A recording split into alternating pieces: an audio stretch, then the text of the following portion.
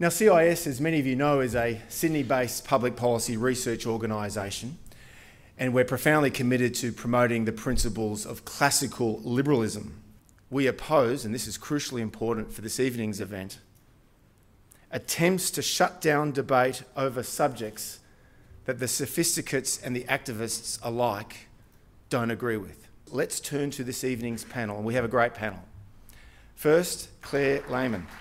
She's a founding editor of the online magazine Quillette, and she recently released a collection of essays. It's called 20 Tales of Excommunication in the Digital Age. Panics and persecutions, and copies are available down the back there. Peter Curti heads our Culture and Prosperity program at the Centre for Independent Studies. Peter's been at CIS for more than a decade now, and during the past decade he's published many CIS publications, including The Tyranny of Tolerance, Threats to Religious Liberty in Australia, and most recently, Cancelled, How Ideological Cleansing Threatens Australia. And finally, our moderator this evening is Monica Wilkie, a policy analyst here at CIS. She's the author of Respect and Division, How Australians View Religion, and most recently, Australians' Attitudes to Social Media, Connection or Curse. And with that, please welcome Monica Wilkie. Thank you all for coming out. It's been more than a year since we've seen a lot of you here, and it's going to be a fantastic conversation this evening. So we're going to have a moderated conversation, and then we're going to be going to questions from the audience a little bit later. And I just want to make sure that everyone knows that just because Peter Curti is my boss, I'm not going to be throwing softball questions at him. So with that, Peter Curti, in your outstanding report on cancel culture that you wrote last year, you started off with a definition of cancel culture, and I thought that would be a natural point to start tonight, because often we talk about these things and it runs along, but what are we actually talking about? So what is cancel culture, Peter Curti? Thanks, Monica.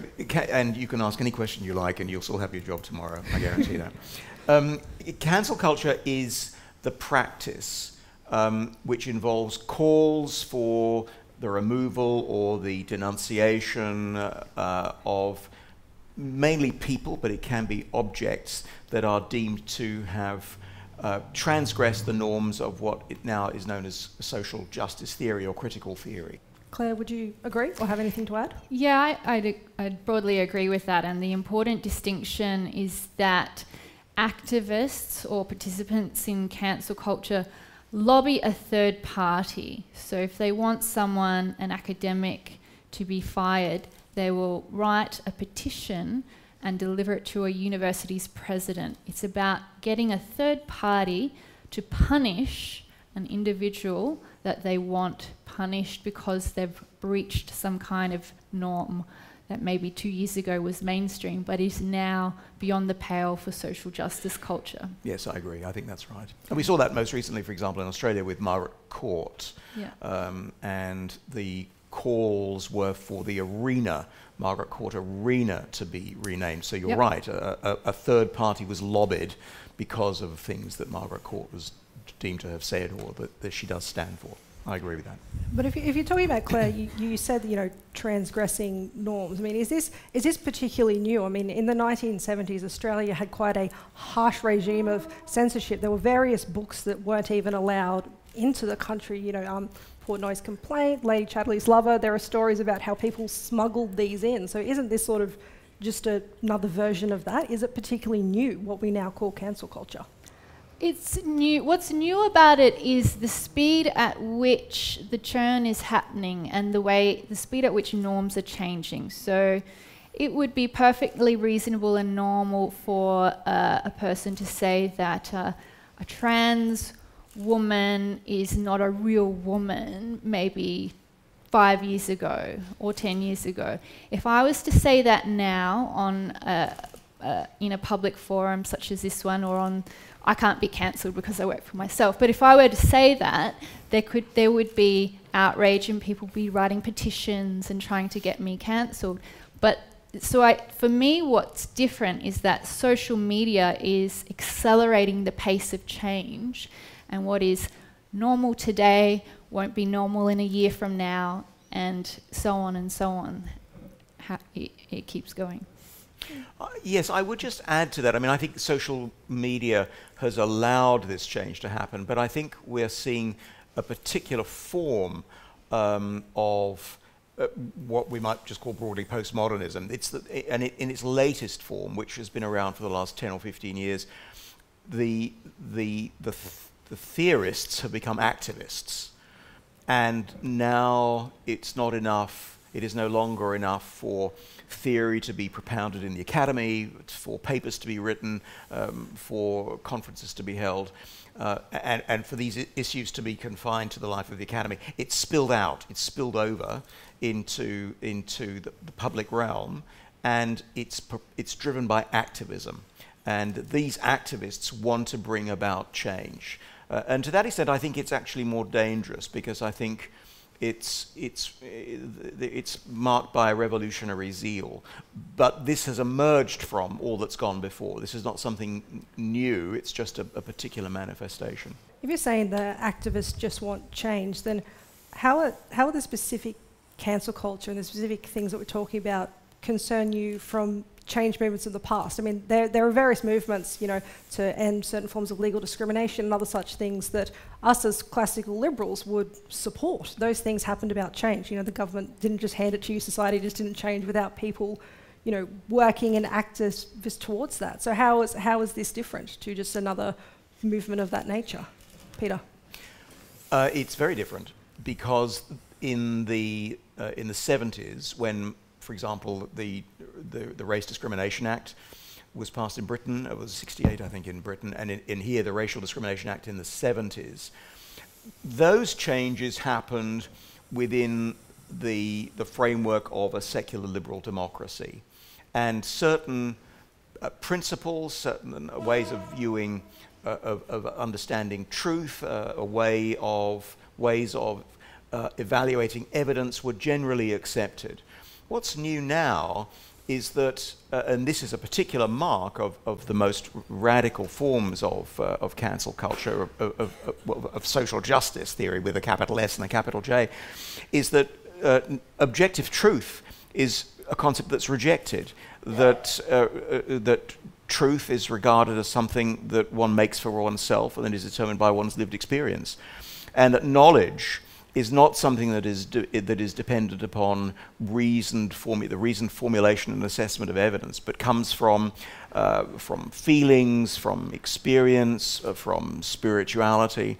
So these changes are being advanced from a completely different standpoint, to use one of the coded terms, but from a completely different standpoint from the changes that were advocated for, negotiated and legislated in the 60s and 70s. We've said that activists don't use the term cancel culture. Do you think that they would agree with Peter in the sense that they don't believe in objective truth? It's all about, quote unquote, lived experience. Is that something that they themselves would advocate for? Well, I think if you listen to the language that they use, there's a lot of subjective internal experiences that are sort of held up as being some kind of authority. So if I feel offended or if I'm harmed in one way or another, that trumps another person's right to, fair treatment in the eyes of the law. So there's a turn towards emotional reasoning over and above rational reasoning. And one way I think about it is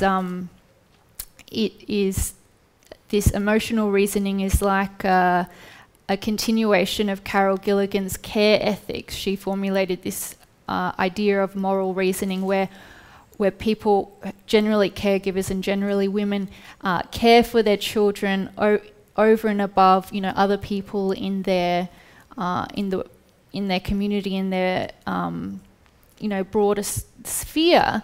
But this caring was sort of all-encompassing, and this form of moral reasoning somehow seems to have been scaled up to higher levels of society, where the only thing that matters is people that we care for, their subjective feelings, and then other qualities or other moral virtues such as fairness, proportionality, respect for authority, those sorts of other moral values are just, all swept away because we've got this ideology of compassion overruling everything. You mentioned the notion of harm there, which has been written about quite a lot, in terms of that's often a justification, this X person or whatever causes harm, so therefore they should be shut down. Peter, isn't harm a concept that was introduced by our side, in a sense, famously by J.S. Mill? Is that, would you agree with that, or have they taken that to a certain extreme? They've taken the word and given it a completely different meaning. And Claire, you mentioned language just now, and I think language is at the crux of what this is about, and we need to understand the complexities around the use of language if we are to begin to get to grips with this phenomenon. Because, I don't want to get to go down this track too far, but we can trace it back to the development of the philosophy of language in the course of the 20th century, and the emergence of the idea that certain kinds of language belong to certain forms of life or ways of living. It was Wittgenstein, the later Wittgenstein, who argued this, and that can be you can look that up and read about that, and I think it's actually very interesting. But it was the idea essentially that language that is used in one context isn't applicable in another context. And what's happened, to distill this, is that the words that you and I might understand, like harm, like race, like violence, like oppression, are now used in very different ways to mean other things.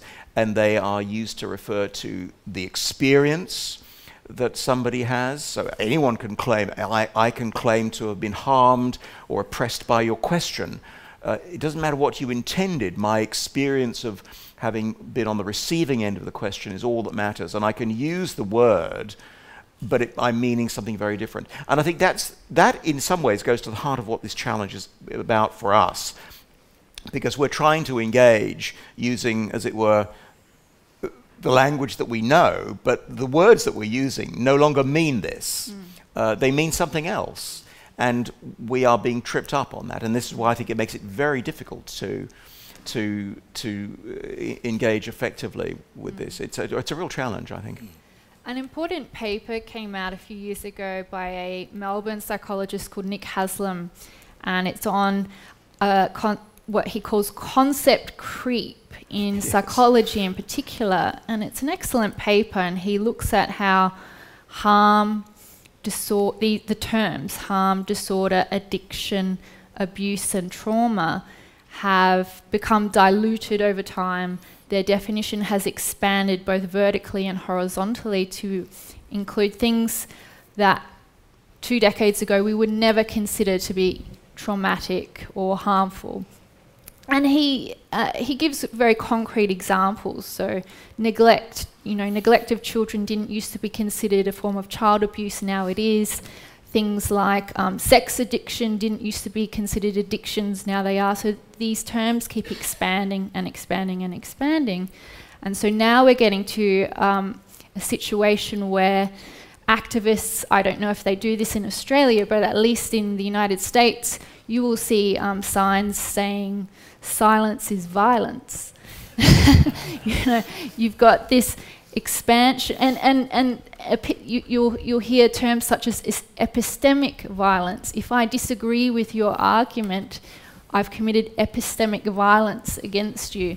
So we've got this horrible disfiguration of the English language, and you're absolutely correct in that it's tripping us up, because if you take a word like racism, it used to mean something quite specific. It used to mean that you are discriminating against someone according to their race, sort of proactively against an individual. Now it means if you're a white person and you don't admit that you're a racist just by virtue of being white, then you're a racist. It's changed its meaning to being completely... it used to be an action, now it's just a passive sort of mystical, magical thing that's just in the air, and if we don't acknowledge that it's there, then we're racist. So this disfiguration of the language is a huge part of what's going on, and I think it's key for us to identify how the language is being disfigured to properly address it and neutralise it. I think that's right. In addition to be able to understand this disfiguring of language in order to address it, does the disfiguration of language also in a way create almost a false consensus around these things? So, if you ask the average person, do you want to reduce racism? This causes harm. Should we end it? Because a lot of people don't know about this. Most people are good. The instinctive answer is yes. Yes. But Claire, don't you think people are getting trapped in that as well? Yeah, and there's a rhetorical trick called the Mott and Bailey, where you'll have, I might get the Mott and the Bailey confused, but the idea is that the soldiers would go down and fight either in the Bailey or the Mott, and then when they were under attack, they would retreat into their more safe position. What's a crazy argument that a social justice theorist might present? Well, you get the really vague, like, we just want a fairer society, we just want, well, I think probably around Black Lives Matter is probably some of the best examples. They say, we want a fairer society, and then that's followed up by defund the police. Well, yeah, exactly. Defund the police is a perfect example. That would be the crazy argument. We want to defund the police, and then when people say, well, actually, hang on, maybe we shouldn't defund the police, the return argument is, why are you so racist against black people? So there's this rhetorical trick where a crazy argument is put forward, and if you disagree with it, they retreat into the sensible argument that everybody already agrees with. There's many examples like that. So we've talked, about cancel culture and, Black Lives Matter and defund the police and that sort of thing. So, Peter, what is the actual impact of these things? We haven't talked too much about specific examples, but what concerns you specifically about people or objects or something being cancelled, and why is that a problem? Oh, well, a lot of things worry me about this, but I think why it's a problem is that it, first of all, it sows discord because it sets people against each other. Somebody might say, but I'm not a racist, and the response that it's met with is, oh, but you are a racist, you just don't know it. And so discord breaks out between people. And then it becomes harder for us to discuss things as a community, as a society. And so social cohesion is threatened because we are disagreeing about different things. And the meaning, coming back to the language, the meaning slips away from us. And I think as social cohesion breaks down, or comes under threat, so it makes community life much harder, and harder for us as a society to engage and have the sorts of discussions and political debates, the economic debates, the political debates that we need to have as a society, because we end up talking past each other. So I think it's very dangerous. I mean, in one sense, it's sort of slightly comical that a brand of cheese has to be renamed, or that an ice cream has to be renamed. I think it's offensive when statues are torn down, because I think that is that suggests that somehow there's an objective standard of truth, which of course critical justice theorists deny. There is no such thing as objective truth, but there's a standard of truth by which everything in the past could be judged, and I think that's very troubling. And once we start to move into that territory, who is safe from that? Who is safe from that kind of judgment? So I think it can begin from the slightly comical and irritating to the profoundly threatening, and then it becomes much more dangerous when people themselves are torn down for expressing points of view. Yeah. I mean, Claire, just picking up on the point that Peter made there, I mean, which cancellation should we be concerned about? I mean, you can have a laugh about, changing the name of cheese and all that sort of thing, but at the end of the day, that's still the same product. You can go into the supermarket and buy it, whatever you like. But when you talk about people losing their jobs, losing book deals, and that's just the ones that we know about. I mean, we all know stories of people who work in certain businesses that keep mum on those sort of things. So is some of, talking about the names of brands, should we be less focused on that and more focused on people and their careers? Yeah, I think, and one argument that the deniers, cancel cancel culture deniers have is that people are cancelled and then they can go on and have lucrative careers writing books and creating podcasts and so on and so forth. And that's true up to a point.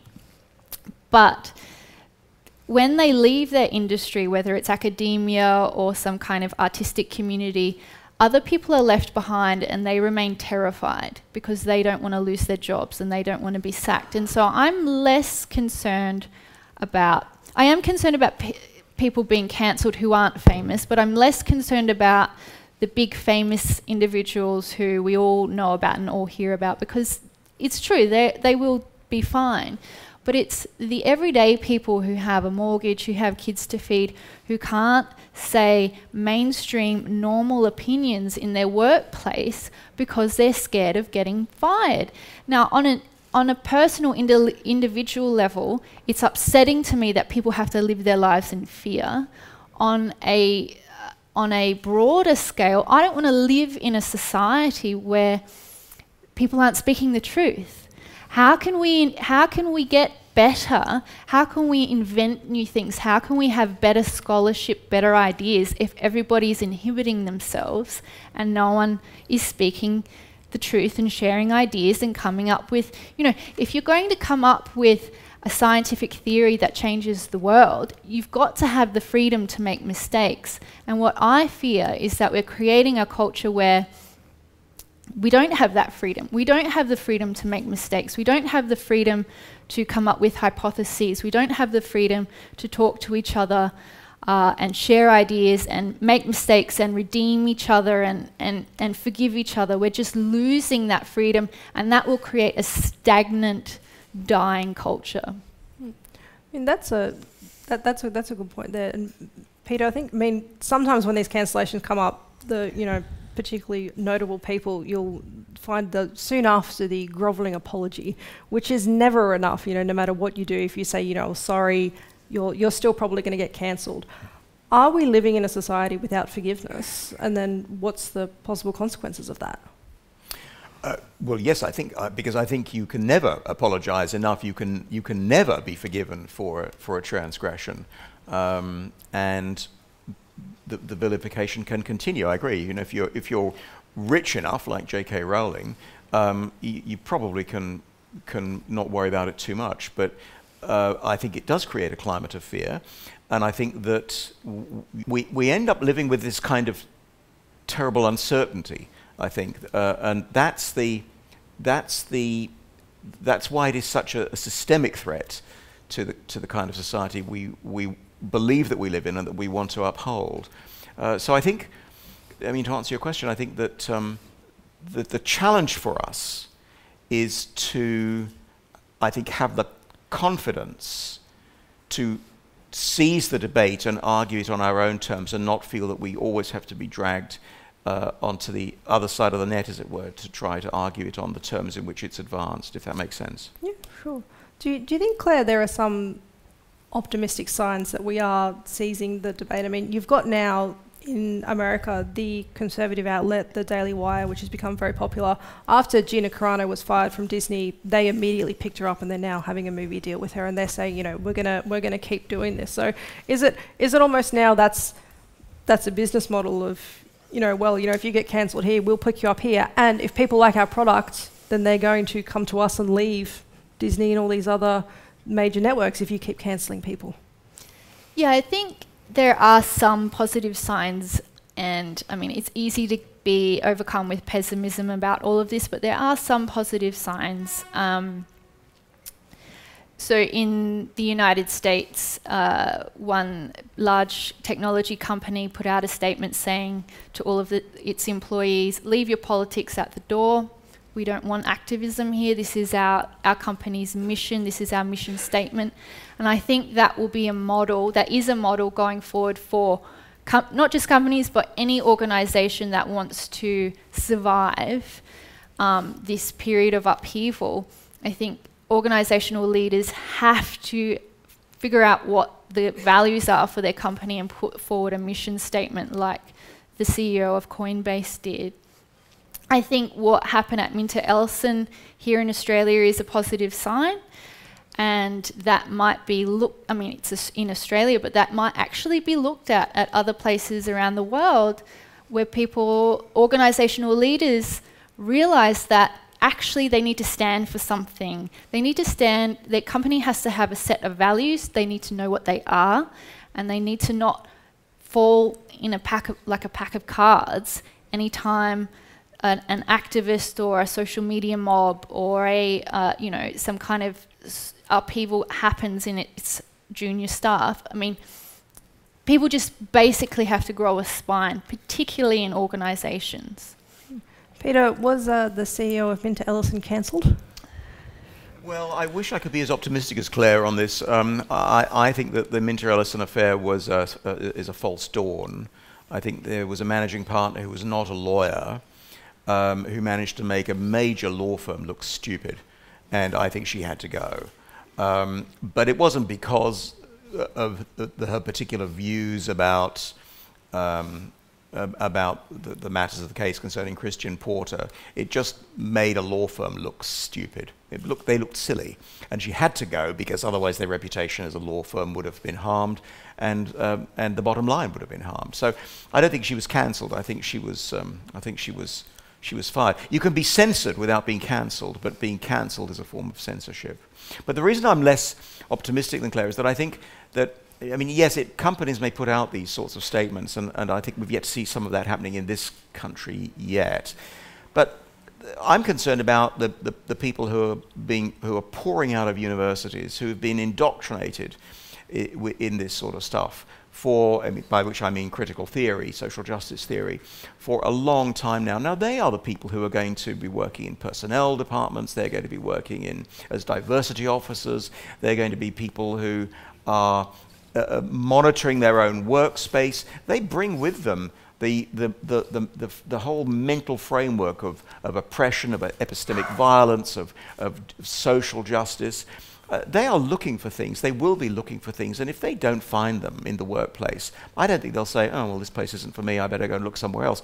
That's not what activists do. Activists want to change, and they want to revolutionize, and they want to overthrow. And I think if there is a company that seems not to be sufficiently radicalized, then the activists will bring their weaponry to bear. I hope I'm wrong, but I'm less optimistic about this. In fact, I think it's one of the most serious issues we face as a culture, because I think there is a chink in the there's a glimmer of light at the end of the tunnel, which we can talk about later.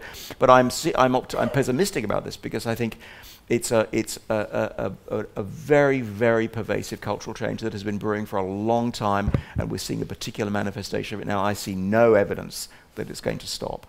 If you're talking particularly about the workplace as well, Claire, isn't this particularly what millennials and young people want? I mean, you see, all these corporations putting out various statements. I mean, in America, supporting Black Lives Matter. In here, you always have it around Mardi Gras and those sort of things. Don't people, new employees, want these companies to do that? So all their incentives are in the direction to cater to that audience. Yeah, that's a good point, and particularly technology companies and companies that need to employ younger people for marketing reasons, because they do marketing and digital technology and that kind of thing. I do think, however, there's enough young people who aren't ideologues and who just want to work and just want a job, that corporate leaders can have a mission statement that isn't aligned with social justice and find good employees. I think one of the things I have a problem with the current discourse around cancel culture and social justice culture is, all of the blame is put on young people, and they certainly have their problems, but the spinelessness of baby boomers when it comes to dealing with that just boggles my mind. Like university presidents just groveling and submitting to the demands of children. And a recent episode in the United States was the deputy editor of the Journal of the American Medical Association, was on a podcast, and he voiced a very reasonable opinion in which he said he's not a fan of this idea of structural racism because he doesn't think all white people are racist by virtue of being white. Now that poor guy, a doctor, is now fired from his position as deputy editor of the journal, and the editor-in-chief is on administrative leave, but he put out this grovelling apology, apologising for not being educated enough about racism. This guy is a doctor. He's probably relatively senior in his career. He should know better. So I understand that there is a cohort or a generation of ideologues coming out of universities, but the elders in our community need to understand what their values are, if they have any, and start standing up for them. That's my view. Peter, as the elder and baby boomer on the panel, is it all your fault? No, do you think that the problem is that when these activists make these demands, there's not a cool voice from above saying no? Well, they don't, because they're frightened, and they don't want to be. They want to be called out. I mean, I agree. I think it's a form of spinelessness, and I think there was Douglas Murray wrote about this in The Spectator recently about the Justin Welby, the Archbishop of Canterbury, and the Church of England, to which I was ordained some 35 years ago, that has become the most incredibly woke organisation. And Welby, it's just astonishing to me. Welby is apologising for all kinds of sins that the Church of England is supposed to be guilty of, and I think it's disappointing and dispiriting to see that kind of supine leadership, or that the leadership being exercised in such a supine way, I should say. I think there's a lot of fear, a degree of spinelessness, and it mystifies me, because I don't know. I wonder what is Welby looking at? I mean, John Sentamu, the recently retired Archbishop of York, was black. There are black bishops in England. There are black women bishops in the Church of England. There are black clergy. The Church has rich ministries in if I can use this term, interracial ministries and inter-ethnic ministries. I'm wondering, what is it that somebody like Justin Welby sees that leads him to utter these pronouncements? Does he believe it, or does he just not want to get caught out? And if it's the latter, if it's the former, I despair. If it's the latter, then I think he needs to, muscle up, as it were. I think the spinelessness is very troubling, that nobody's prepared to say enough. Speaking of being caught out, I thought I'd just change tack slightly for a second and ask the question sort of broadly of, what isn't cancel culture? Because often when we talk about cancel culture, a comment you hear back is, well, you don't care about this person being fired, or you don't care about this person who's been fired. But surely there are some circumstances in which a firing is warranted. I mean, we just briefly spoke about Minter Ellison. There was a slight disagreement, but could probably agree that they're good for the CEO to go. Other examples of certain behaviour by people, Claire, isn't in many circumstances people do deserve to be fired? Well, one thing that gets confused with cancel culture is criticism. So I publish articles that are critical of public figures and so on, and I've been accused of trying to cancel them.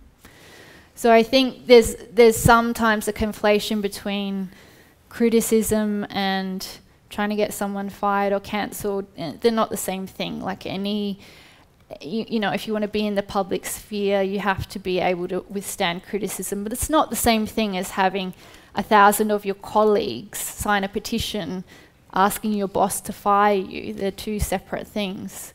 And when it comes to people being fired, I mean, I just look to the reasonable person standard in the law. I mean, if you're going to be a repeat offender and harass people in the workplace, sure, I mean, you should be fired. But that's not really my, workplace law is not really my area. But yeah, I would just take the reasonable person standard. That's often something here as well when you bring up these examples. It's, oh, well, you know, they're private companies, they can do whatever they like. But that sort of cuts the conversation a little bit short, doesn't it? It's like, okay, maybe legally, yes, Claire, but, you know, do we want to live in this society? You know, if someone who, like Peter said, they're a talk show host, they're doing their job, and you just immediately get the plug pulled on you. Yeah, and I think it's disappointing anytime someone, either on the left or the right, because, you know, people on the left get fired for tweeting things, insensitive things as well. And I believe there should be a mandatory cooling down period. Like if you've tweeted something that's caused outrage, there should be a mandatory 4-week cooling down period. Your boss cannot fire you for 4 weeks. And if he or she is still angry about it 4 weeks later, then maybe. But I really dislike this thing where people say something like make a bad joke and then you hear that they're fired within 24 hours. It seems totally unfair to me because, you know, we should all be able to make a bad joke once in a while. But maybe have a quota of lifetime bad jokes. That could be a good one. I mean, obviously, Claire, you run Quillette at the Centre for Independent Studies. We talk a lot about these things, but I would be interested, first I'll go to you, Peter, in what do you think that we can do about this? I mean, particularly in America where these things are probably a lot hotter. I mean, the sort of, you kind of see almost a tit for tat now. So, you know, Disney fires Gina Carano, then, you know, boycott Disney is trending. And that's sort of happening a lot. You see these decisions are made and then there's a calling for a boycott or not using a certain product. Do you think that is a helpful way to deal with it? For example, if people say, you know, okay, if Disney or whatever wants to play the cancel culture game, we're just not going to use your product. And then people are advocating for that. Do you think that's a good way to deal with it? Well, I think consumer choice is always very important, and we want to maintain a free market so that there is a free exchange of goods. But I think it becomes harder when corporations fall into line one with another and decide that they're not going. They watch what happens. They see what happens to a dairy company or a shampoo company, and they think, well, we don't want to get caught out. We better get in ahead of the game. And it's driven often, I think, by campaigners on the one hand, but also by the diversity people who crew these companies. But I think there is something that we can do. I think it's a difficult challenge, but I think what's important to understand about critical theory is that there is at its heart a contradiction, because theory rejects the idea of objective truth. There is no such thing as objective truth, because my truth is based on my lived experience, as is your truth. That's based on your lived experience, and it's one of the reasons why it's such a serious assault on the traditions, the institutions, the thought processes of the West. There's this rejection of objective truth.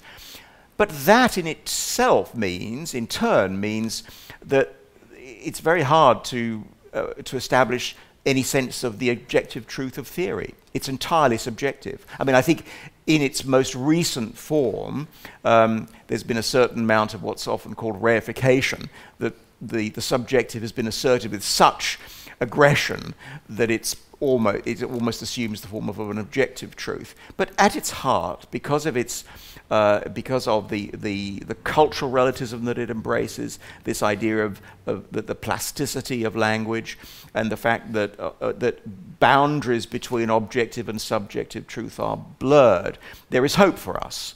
Because I think it means that we can argue against it and we can stand against it. But what we mustn't do is try to do so on the terms of theory. We have to do so on our own terms, using our own frames of reference and our own intellectual armory. I don't think we can do this on their terms. So Claire, would you agree that because of the culture relativism, when people call for things like boycotts or even boycotts, I mean, after the whole Colonial Brewing beer company, their sales went through the roof because people wanted to support them. Do you think those things are sort of a distraction and not actually getting at the heart of the problem? I think we have to be wary of copying the tactics. You know, if we're against cancel culture and against censorship, we shouldn't emulate those kinds of tactics. And it's sad. I'm disappointed when I see people who are, who want to fight fire with fire. I think you can always go to a higher ground. And I would just say that, you know, it's really easy to be overcome with pessimism in this current cultural climate, but there are opportunities to be seized at the same time. That, you know, I see it with the decline in news media organizations, particularly in the United States. They're becoming so insular and closed, and they're hiring activists to do this journalism, which is going down in prestige in everybody's eyes. I mean, it's a fantastic opportunity for new organizations, new companies, new societies to emerge with people who are genuinely committed to the principles that made, you know, that got us to a liberal democratic society. So open inquiry, freedom of speech, civil debate. There are opportunities for new growth. And I think we should, you know, it's a particularly concerning time, but we still live in a free society, and when you can still make new companies or can still create a new educational institution, you can still create a think tank, grab that opportunity while you still can.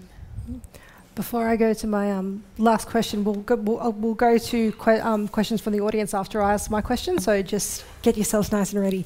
So final question that I'll throw at you to sort of continue either down the optimistic or pessimistic route. I mean, are things going to get worse? I mean, at the moment, the sort of favourite phrase is that they're eating their own. I mean, you know, there was just a thing at Teen Vogue where the incoming editor was fired because of tweets, and then one of the people who was calling for her firing was also fired. So, Peter, are things going to get a lot worse before they get better? I think they are likely to get worse before they get better, but I do think that as long as there are people like you and organisations like Quillette who make a determined stand and make sure that points of view are aired and that you're not cowed into silence, as long as there are people who are prepared to act with courage, then I think there's hope. But I think it's going to be hard. It's going to be a tough slog, because it doesn't take much for the forces to be turned against an organization or an institution or a person. But I think my pessimism doesn't derive from the fact that I don't think anybody is doing anything. It's that I think that the patterns of our way of life, by which I really mean Western civilization, is under grave threat. Now, I think we have to if we care about it, we have to be courageous and stand up and defend it. I'm optimistic to the extent that there are people and organizations who do that, and long may that be the case. And I have to say, I mean, Quillette is one, the Centre for Independent Studies is another, and I think we need to embrace the freedom and the principles of freedom that we stand for and live by them. Do you think they're going to keep eating their own, Claire, before we can get out of it? Well, you know, it's interesting because they're not the woke ideologues and the activists can't produce art or culture that anyone wants to buy or consume. So their books don't sell, whereas Jordan Peterson can sell 5 million copies. So I think there's something in that it has to die out because it's boring. They don't produce any art or any, you know, literature that we want to consume. Like it's just going to die because people find it tedious and boring and totalitarian. And so, you know, I'm optimistic that it will run out of steam on its own accord. But as Peter says, we have to remain vigilant. Yeah. And what worries me the most is if this ideology gets into our legal system, then I think we'll be in bad shape. So we'll be in bad shape. Let's see if the audience can make us more or less pessimistic. I believe, do we have roving microphones, Max? So I think James Phillips' hand was up first, so I'll go that way first. Thank you. Yeah, thanks. I was a bit preemptive there. I thought I'd better be.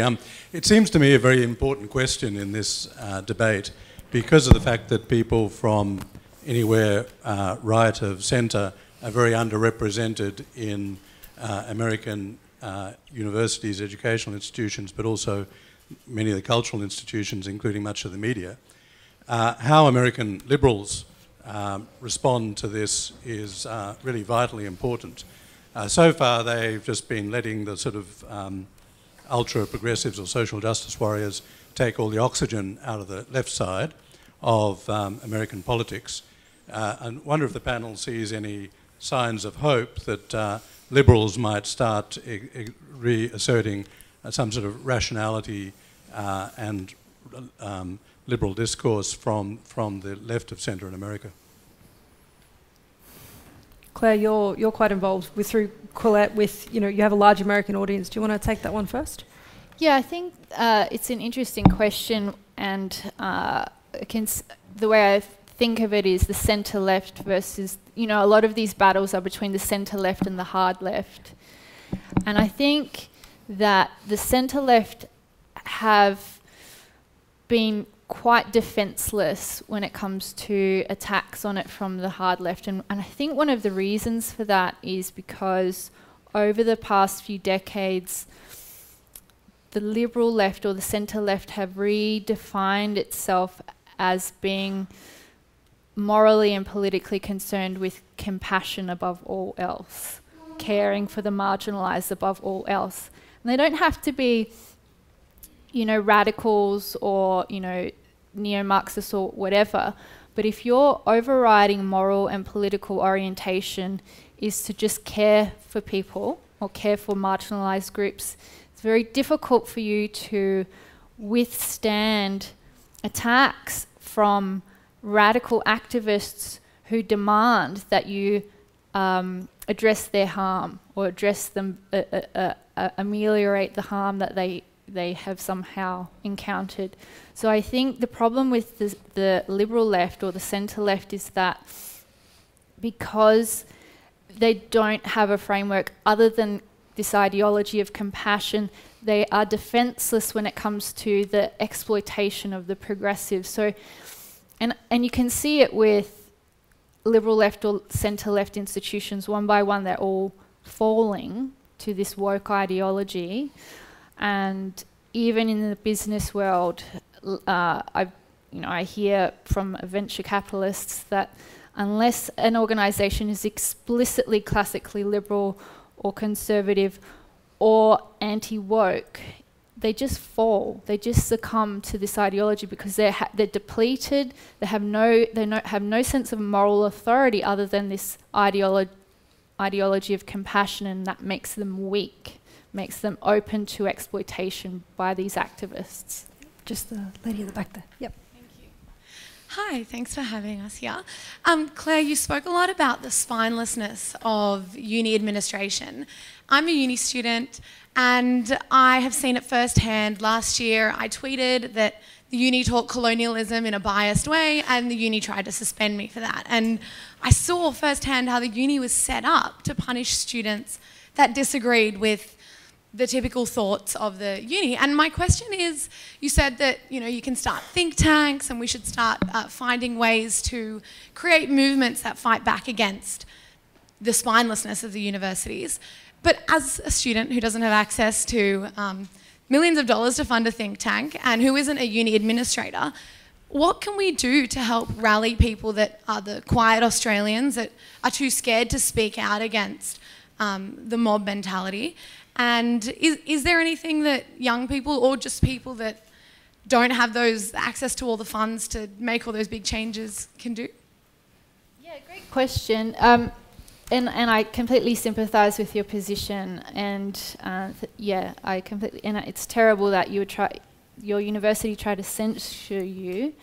I would say to someone in your position that you might feel powerless within your immediate community, which is your university.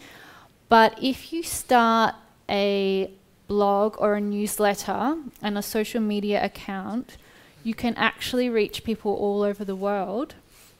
That's what I did with Quillette. It just started as my own personal blog, and I set up a way to capture people's emails. So I did a newsletter, and now we get 3 million hits a month. So you can take it in small steps, and there are you don't have to start a magazine, but there are ways to get your message across, to have your voice heard if it's not recognised in your immediate community. You might find that what you have to say will be listened to by other people in Australia if you go and publish an op-ed in the newspaper, or if you write a newsletter and you share it online. There are ways to communicate with people outside of that immediate community. And I'm not necessarily advocating for activism within the university, because you just want to be able to get your degree and, you know, get through. But just because you feel powerless within that particular context doesn't mean there aren't other avenues to have an impact.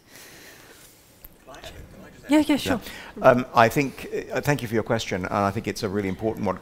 Well, you will know this from your own lived experience, as it were. Colonialism is one of the hot button topics. And I would encourage you, I completely support what Claire says, and I would encourage you to take that advice, but also to read widely. Don't be restricted by the reading that you're recommended at university. Read widely. There are people who are writing intelligently and thoughtfully about these sorts of matters. The issues of colonialism and empire are really, in my view, interesting, albeit contentious topics. So make yourself well informed and make it your business to be informed. And that, I think, will give you a great deal of confidence as your own understanding matures, particularly since you've had this experience. So good luck to you. Simon. A lot's been spoken tonight about the process of cancel culture. But if you look at, I'm interested in finding out what you guys think is the end game of cancel culture. Because if you actually look at a lot of the behaviour of it, it seems to be a grasp for power by a group of people who normally would not survive in any reasonable meritocracy. And yet by using cancel culture, they all of a sudden get an amount of power which even Rupert Murdoch would envy, because of what they're able to do to society. What do you think of that grasp for power, and do you think that's the end point of cancel culture? Peter, is it just a power grab? I think that power is part of it. I think it's certainly a revolutionary exercise that seeks to tear down and to replace what are deemed unjust structures with just structures. But I think it is ultimately destructive, and I think the end game is, and Claire has touched on this, I think there will be the barrenness of a landscape that's been destroyed. There will be nothing that's created or generated, and I think in time, I don't know how long that will be though, but I think in time it will be seen to have been, will be understood for the barren, and taken to be the barren and destructive and revolutionary force that it is. And I think, like many revolutions, I mean, eventually revolutions play out, and the energy that sustains them plays out. It happened with the French Revolution. It happened with Marxist regimes in 30-odd years ago. So we've seen the revolutionary zeal of communism not be extinguished completely, but we've seen it diminish and peter out. And I think in time this will happen, but I think it will leave a lot of destruction in its wake, I have to say. Yes, sir. Down front. Hi, Ray Hood, CIS member.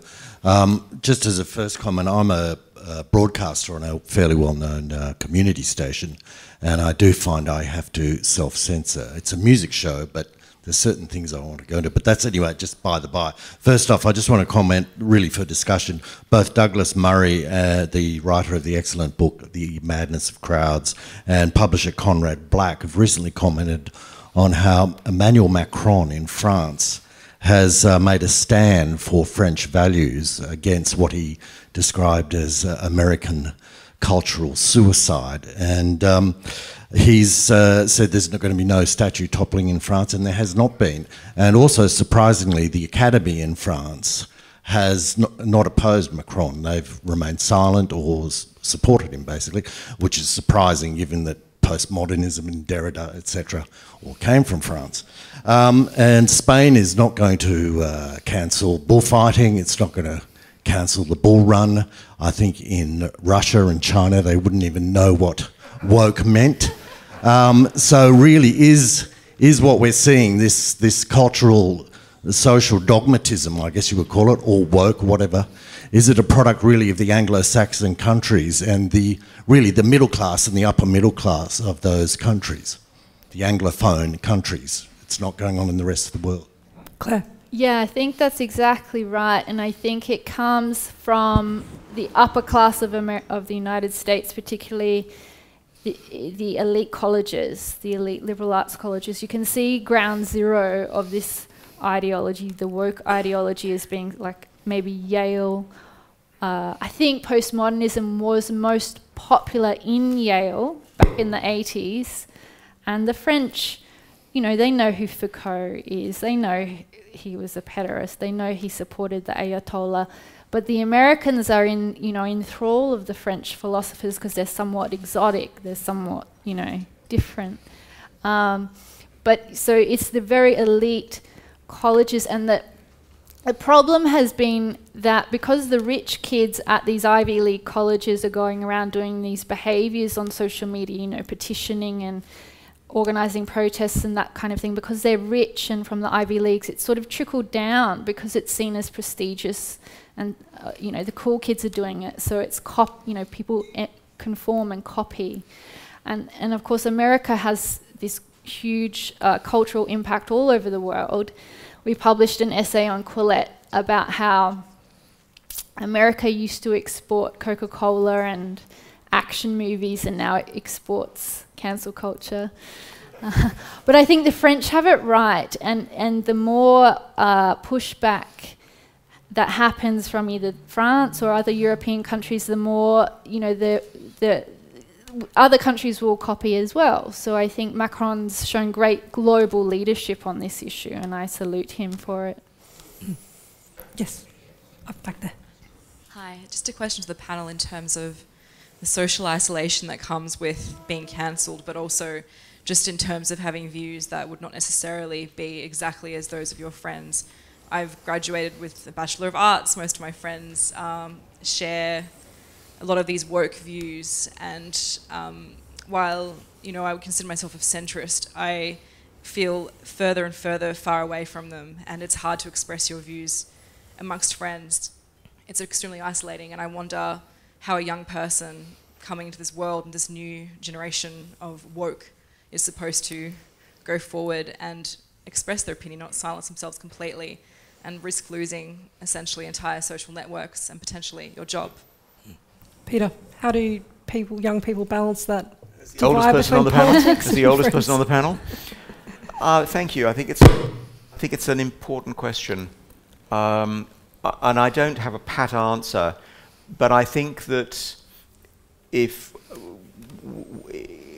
one reads history, you can see that there are people throughout history who have taken a courageous stand, and a stand that has led them to be quite isolated from their colleagues. I'm just reading Richie Robertson's magnificent but monumental history of the Enlightenment.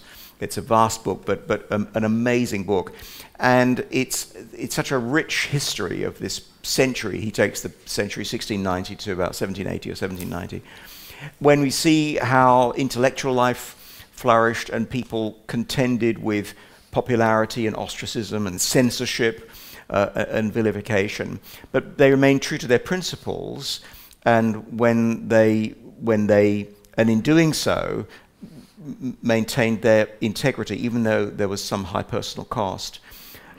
So I think taking inspiration from the figures of the past is an important thing to do, and to remember that one's own integrity is actually something that one should never compromise, because that's what we have, that's what we live by. We are who we are, and if we remain true to who we are and work to act with integrity, then I think we grow in stature, we grow in strength, and I think we can. And to fail to do so, or to give in, actually leads to a form of self-diminishment, I think. I mean, Claire, you spoke before about the impact of various French philosophers on this. Do you think there is an impact of communism as well? Oh, of course there is, and the way it's like the Marxist framework of looking at the world, with the oppressor class versus the oppressed class, and the way it simplifies the world into sort of black and white. Of course, it has this tremendous influence on social justice theory and culture. I don't agree. I think it's complicated, and I don't think there's some kind of top-down global plan to enforce communism around the world. I don't subscribe to that kind of thinking, but I do think that the Marxist framework, in its simplicity, is very seductive to almost every generation that comes through. And it's like each generation has to fight back against it because it is so seductive, and it simplifies the world so much, and it's so alluring for people who can't cope with the uncertainty and the chaos and the randomness of the world. We have to keep fighting it every generation, and because it just doesn't seem to die. So I agree up to a point. I do think that Marxist framework is terribly influential at the moment, even though it might not look like it, because we're not talking about materialism and class, we're talking about race and gender. The way it views the world is basically the same. Claire, in 60 seconds or less, is it time to make social media companies, live by the First Amendment and those sorts of things? Is it time to have legal remedies against some of these cancellations? That's a huge question. I'm not sure I can answer in 60 seconds. I think it's a can of worms. I believe in breaking up some of the social media companies, and that's not a terribly classical liberal view, but I think there's too much power in the hands of too few. But then in breaking up, we potentially would get more diversity. That's just my view. Peter, do you think it's time to have legal remedies against some of these things? I'm a bit agnostic about this. I'm afraid I'm a pretty light user of social media myself, so I don't engage really deeply with the issue. I think that we've seen this pattern of industrial and commercial development being repeated since the 19th century and the rise of huge companies in the United States like Standard Oil. And every so often a company becomes large, it dominates, it attracts political attention, and then the lawmakers act. I'm sure that is going to happen now, but I think it's much harder to regulate social media than it is to deal with a company that makes gasoline. Yeah, thank you very much. Monica, thank you, and thank you, Peter and Claire. And I think it's fair to say that the consensus here was that this cultural push in many Western institutions strikes at liberal values. And I have to say that tonight we've heard from brave and sound scholars who stand up against this illiberalism of cancel culture. So with that, please join me in thanking Claire Lehmann, Peter Curti and Monica Wilkie.